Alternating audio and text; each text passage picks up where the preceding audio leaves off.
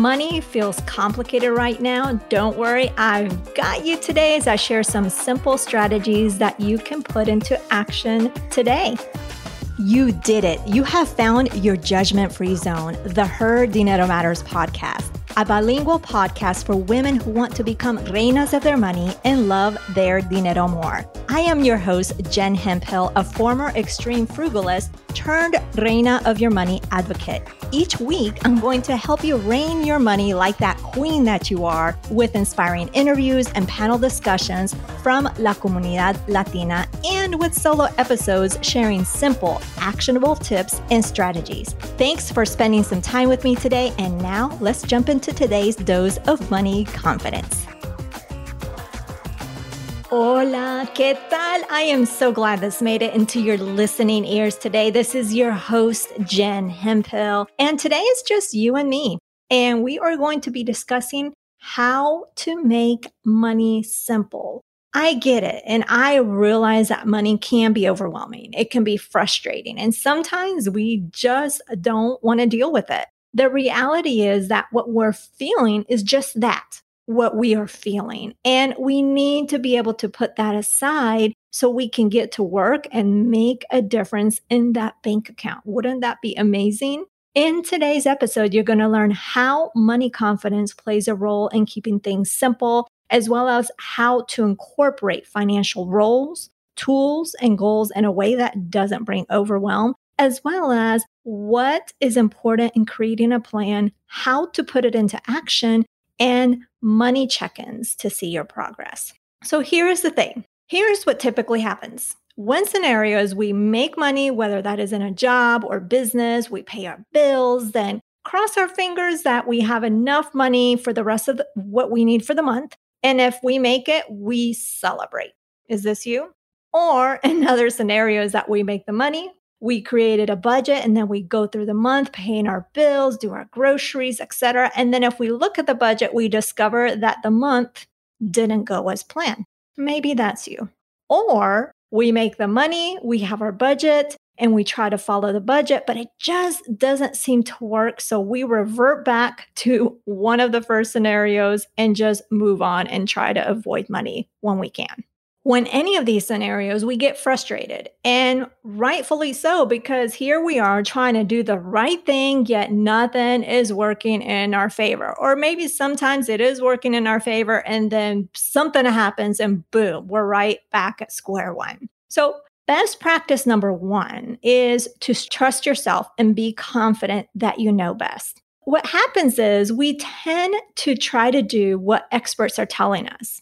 We do a budget, we pay off that debt, we save more money, but we aren't consistent with it. Why is that? We need to keep in mind that financial experts are talking to the masses. Yes, they know their stuff, and I'm not here to discredit this, but what they don't know is you.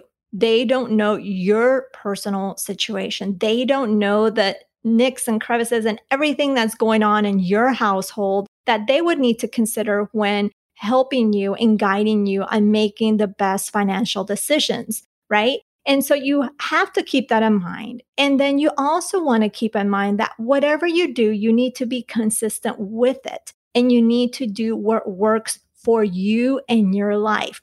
You know best. And essentially, you are your own money expert. Whether you consider yourself to be one or not, you are. Because you know your exact situation. No one else knows your situation like you do. So you need to be able to trust yourself and be confident that you know what's best. And there isn't just one way to follow when it comes to managing your money. The way that you follow is what works best for you and what you will be most consistent with. And so again, you need to trust yourself that you know what's best, and things will be more simple for you once you have that trust in yourself and have that confidence. So that's best practice number one. Trust yourself and be confident you know what's best. Best practice number two is to establish financial roles in your relationship ahead of time. So if you are in a relationship, you need to designate in between the two of you who has the skills. And does the person that has the skills do the budget? Or does the person who enjoys doing the budget do the budget? Like, who exactly does what? Who pays the bills? Who oversees the financial goals? Who takes care? I mean, I already mentioned the bills and the budget. Who makes sure that the bank account or the checking accounts are where they need to be?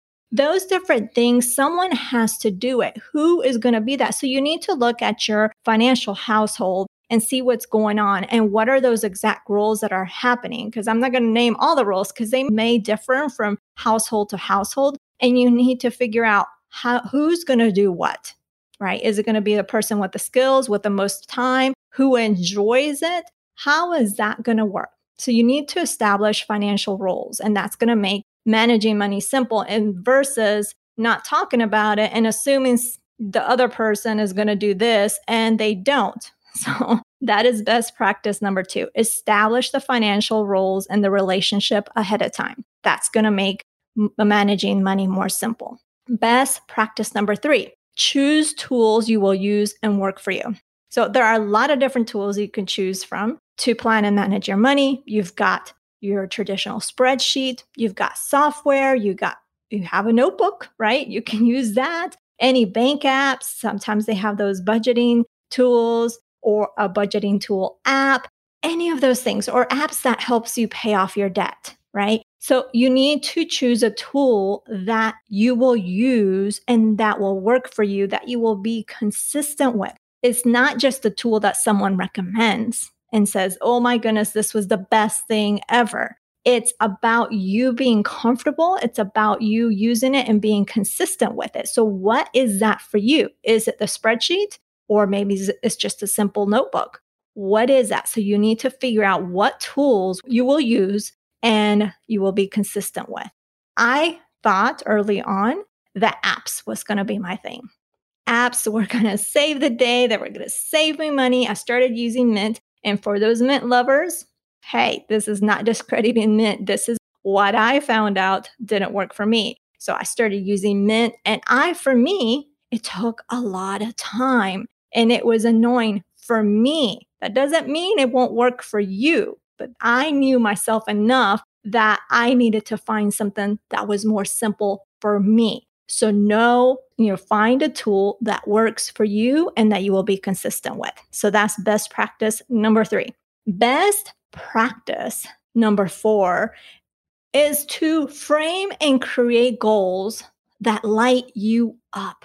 You don't want to create goals just because you feel you have to do this. So for example, maybe the thought of paying that debt makes you get under the blanket and not want to come out because it's frustrating, it's overwhelming, it's just downright scary. But when you frame a goal about traveling 2 to 3 times a year, because maybe you've been traveling just once a year, maybe, and most likely, not even just maybe, but most likely, I even smile just thinking about it. Your face lights up and you are ready to hop on the plane and just do everything that you need to achieve that goal. Granted, to make that goal happen, paying some of that debt may be an action you need to take to get you towards that goal, but the goal is around travel, not debt payoff. So again, if you want to frame a goal around something that lights you up, something that excites you, something that gets you really emotional in a good way, right?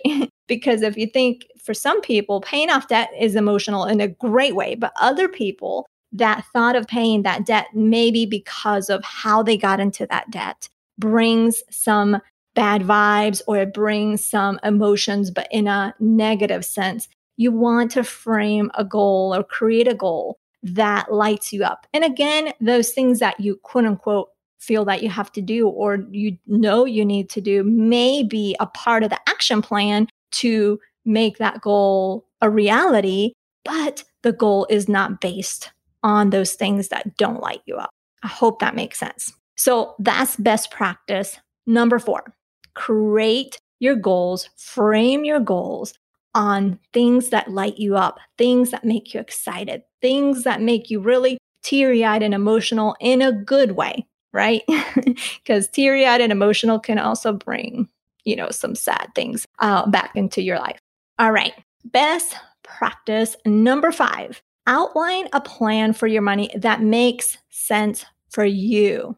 Yes, this is your budget, but really, I use the word budget because that's what you and I understand, right? When we talk about budget, it's simple. Well, not so simple, but it's simple to understand what I'm talking about, right? But really, in essence, a budget is just a plan. It's outlining where you want your money to go. Granted, some of that money has to go towards the bills, but it's really you taking the steering wheel and saying, this is where the money is going to go. This is how I want to designate the money. Notice how that feels different from quote unquote the verb to budget, right? Budgeting feels so restrictive to many, which is why people tend to run away from budgeting. But instead, I want you to think of that budget. And I use the word budget again, just because that's just what's best understood. And it's a very common word to essentially mean that it's an outline, right? It's a plan for your money. And who creates your plan? You do. Who makes the decisions around how much money goes where? You do. Granted, the bills, that's already set for us. But for other things, you make that decision.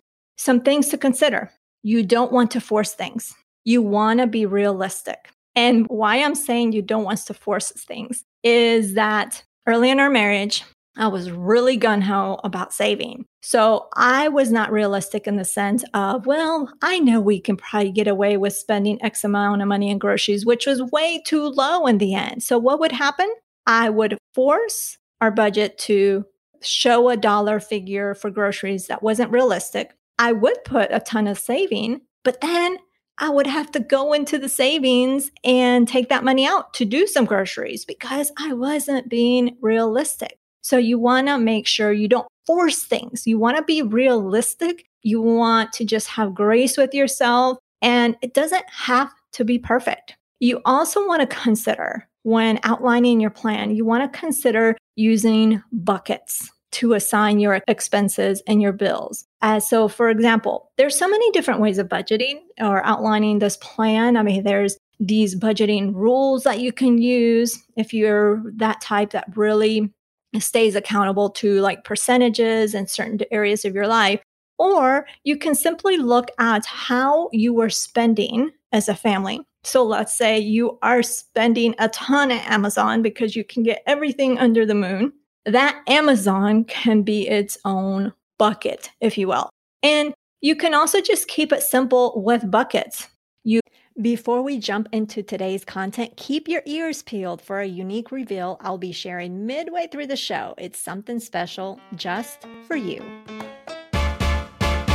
You can have a bucket for fixed bills. So fixed bills, meaning those bills that the dollar amount doesn't change from month to month. And you can have a bucket for daily spending, for your groceries, for getting gas, for the car, for any maybe eating out, even though we're not doing that these days that much anymore, right? So you want to just keep those type of buckets. A bucket could be your goals, whether it's saving, whether it's money to go towards paying off debt. You also, I would highly suggest a bucket on its own for what people call sinking funds. I just call them non-monthly expenses, but a lot of people use the term sinking fund. So those are really the expenses that don't come on a monthly basis. So it could be gifts. It could be a bill that comes annually. It could be the car registration. It could be all those things that you find yourself all of a sudden scrambling to pay because you weren't prepared. So you want to set some money aside for those non-monthly expenses, or AKA those sinking funds. And that could be a bucket in itself. So if you think about your plan for your money or your budget, you want to make it in a way that is so visually, it's easy to visualize. When you're seeing it, it's easy to see and it makes sense for you versus having all these different categories and it's just being too overwhelming. So remember that your budget's literally just a plan for where you want your money to go. Now, If you don't put that plan into action, your budget or this plan is simply numbers on a spreadsheet or numbers on an app or numbers in a notebook. I want you to keep this in mind when we go into the next best practice. So again, best practice number 5 is to outline a plan for your money that makes sense for you. So remember not to force things and remember to use a bucket system. And you can create 3 buckets, 4 buckets, 5 buckets. I just would try to keep it simple, and that way you'll be more consistent with it. So how does the outlining that plan for your money make money simple? It's because you designated it. You were in control of it. And knowing that you were in control makes it just more simple. All right. So, best practice number 6. Remember, I told you that you need to put your plan into action. So, that plan that you're putting into action is your system. So, best practice number 6 is to establish a system that you will be consistent with. Again, this system is where you put your plan, that money plan that you designated, that you outlined, that you created, you put that into action.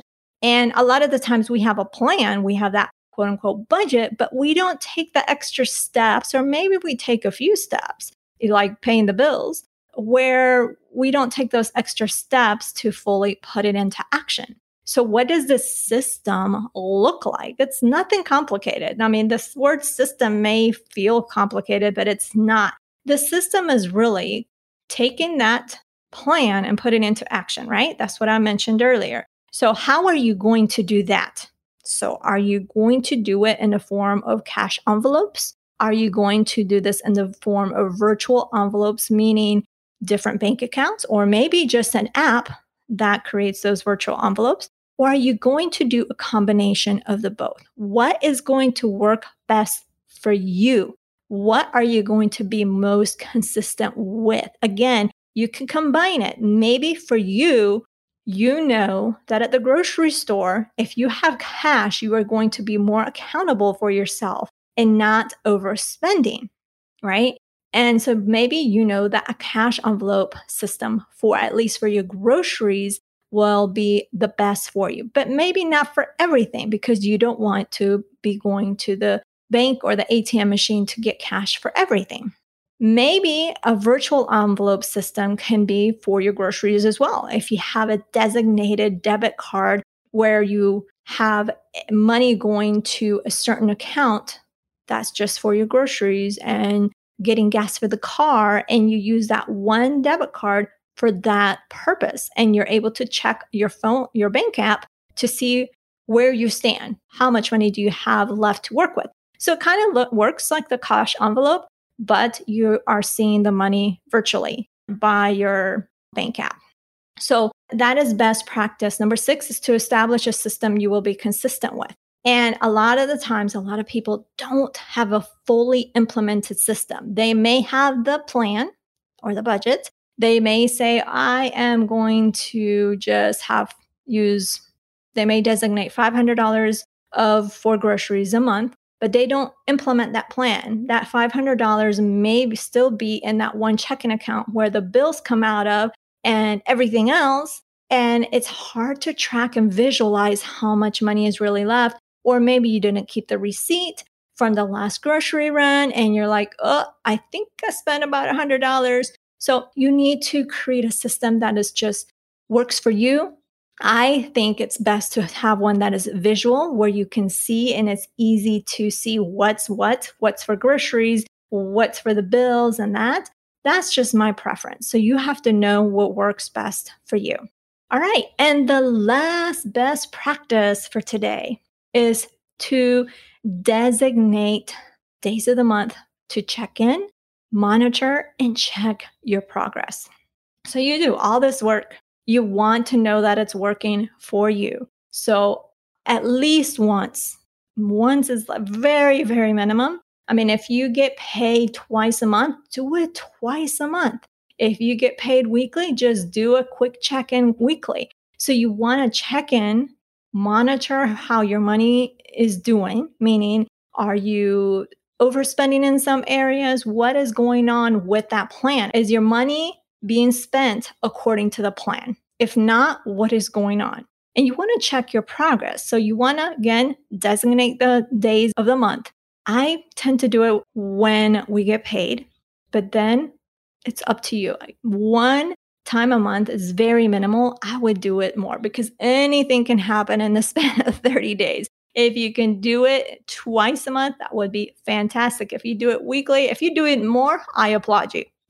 So those are the 7 best practices to keep managing money simple. So again, I'm just going to do a quick recap. And best practice number 1 is to trust yourself and be confident you know what's best. Best practice number 2 is to establish the financial roles in the relationship ahead of time. Best practice number 3 is to choose tools you will use and that will work for you and that you will be consistent with. That's so important. Best practice number 4 is to create your goals that light you up. So you want to frame them in a way that light you up versus creating a goal because you have to do this or you have to get this done. Best practice number 5 is to outline a plan for your money that makes sense for you. And best practice number 6, establish a system that you will be consistent with. And lastly, but I think is one of the most important, is best practice number 7, to designate days of the month to check in, monitor, and check your progress. So I hope you found those 7 best practices helpful. Let me know. Send me a message, a private message on Instagram, and let me know what you thought of that. What would you add? Do you have any best practices that you have used that have helped you make managing money simple? I'd like to know. These are just the ones I feel are very, very important, what have worked for me. Now I have some shout outs to some special podcasters, and I wanted to highlight them really quick because this month we're focusing on simple, like making money simple. And these 2 ladies are fantastic in their own podcast doing that. So Sarah Lee Kane hosts the Beyond the Dollar podcast, and I'll have that in the show notes. And she focuses a lot on emotions, on mindset. And she really does a fantastic job of just making all of that simple versus having this deep theoretic philosophical conversation. She takes the important nuggets of mindset and emotions around money and things that you have to think about and really makes it simple. And she's been actually a guest. Both of these ladies have been a guest on the podcast. Then we have Elle Martinez, who is a host of the Couple Money podcast, as well as Simplify and Enjoy. So the Couple Money podcast helps couples talk about money and make money just more simple. So she has some fantastic episodes around that. So look her up. And then Simplify and Enjoy, it's about minimalism. So how do you keep things simple and how do you live a life with not so many things and just really living a life of minimalism? So definitely check those podcasts out. I'll have a link in today's show notes. Now, if you are on my email list, you know that I sent you a special email earlier this week where you and I are co-creating my next offering in a way that you get what you need most, because I've gotten questions on, can you help with this or that? But maybe the one-on-one coaching hasn't been feasible for you. So I want to co-create my next offering with you in a way that you get what you need, right? So that customized touch, if you will, not the one-on-one coaching, but a customized touch in the most budget-friendly way possible. So if you aren't on my email list, you can still participate. Go ahead and get on my email list while you're thinking about it, but you can share with me your thoughts on Instagram stories, which I'm doing a poll on Instagram stories, or you can fill out my brief feedback form at jenhemphill.com/co-create. So I hope you participate. It'll be a lot of fun where you and I are working together on something that's special for you, that's helpful for you, and as budget friendly as possible. Next week, we will be meeting Lorraine Laddish. This woman, oh my goodness, is incredible. She's a woman that had it all and then found herself in tough financial times back in the 2008 recession. She shares with us her challenges, which included being way too prideful to ask for food stamps and so much more. She is an inspiration, so make sure you don't miss out on that episode. That is a wrap for today. Thank you for taking time to listen to the show. I know you have a ton of podcasts to choose from and you're here. So I don't take that lightly. You can check out the show notes over at jenhemphill.com/213. I want to remind you to claim your Reina crown, tu corona. And you don't have to wait for this because the choice is in your hands. And becoming the reina of your money can start now. You've got this. Tú puedes. Sending you abrazos through this mic. Also, share with us when you listen to this episode by taking a screenshot or a selfie and tag us in your Instagram stories with @HerDineroMatters or the hashtag HerDineroMatters. Nos hablaremos el próximo jueves. I'll talk to you next Thursday. Ciao.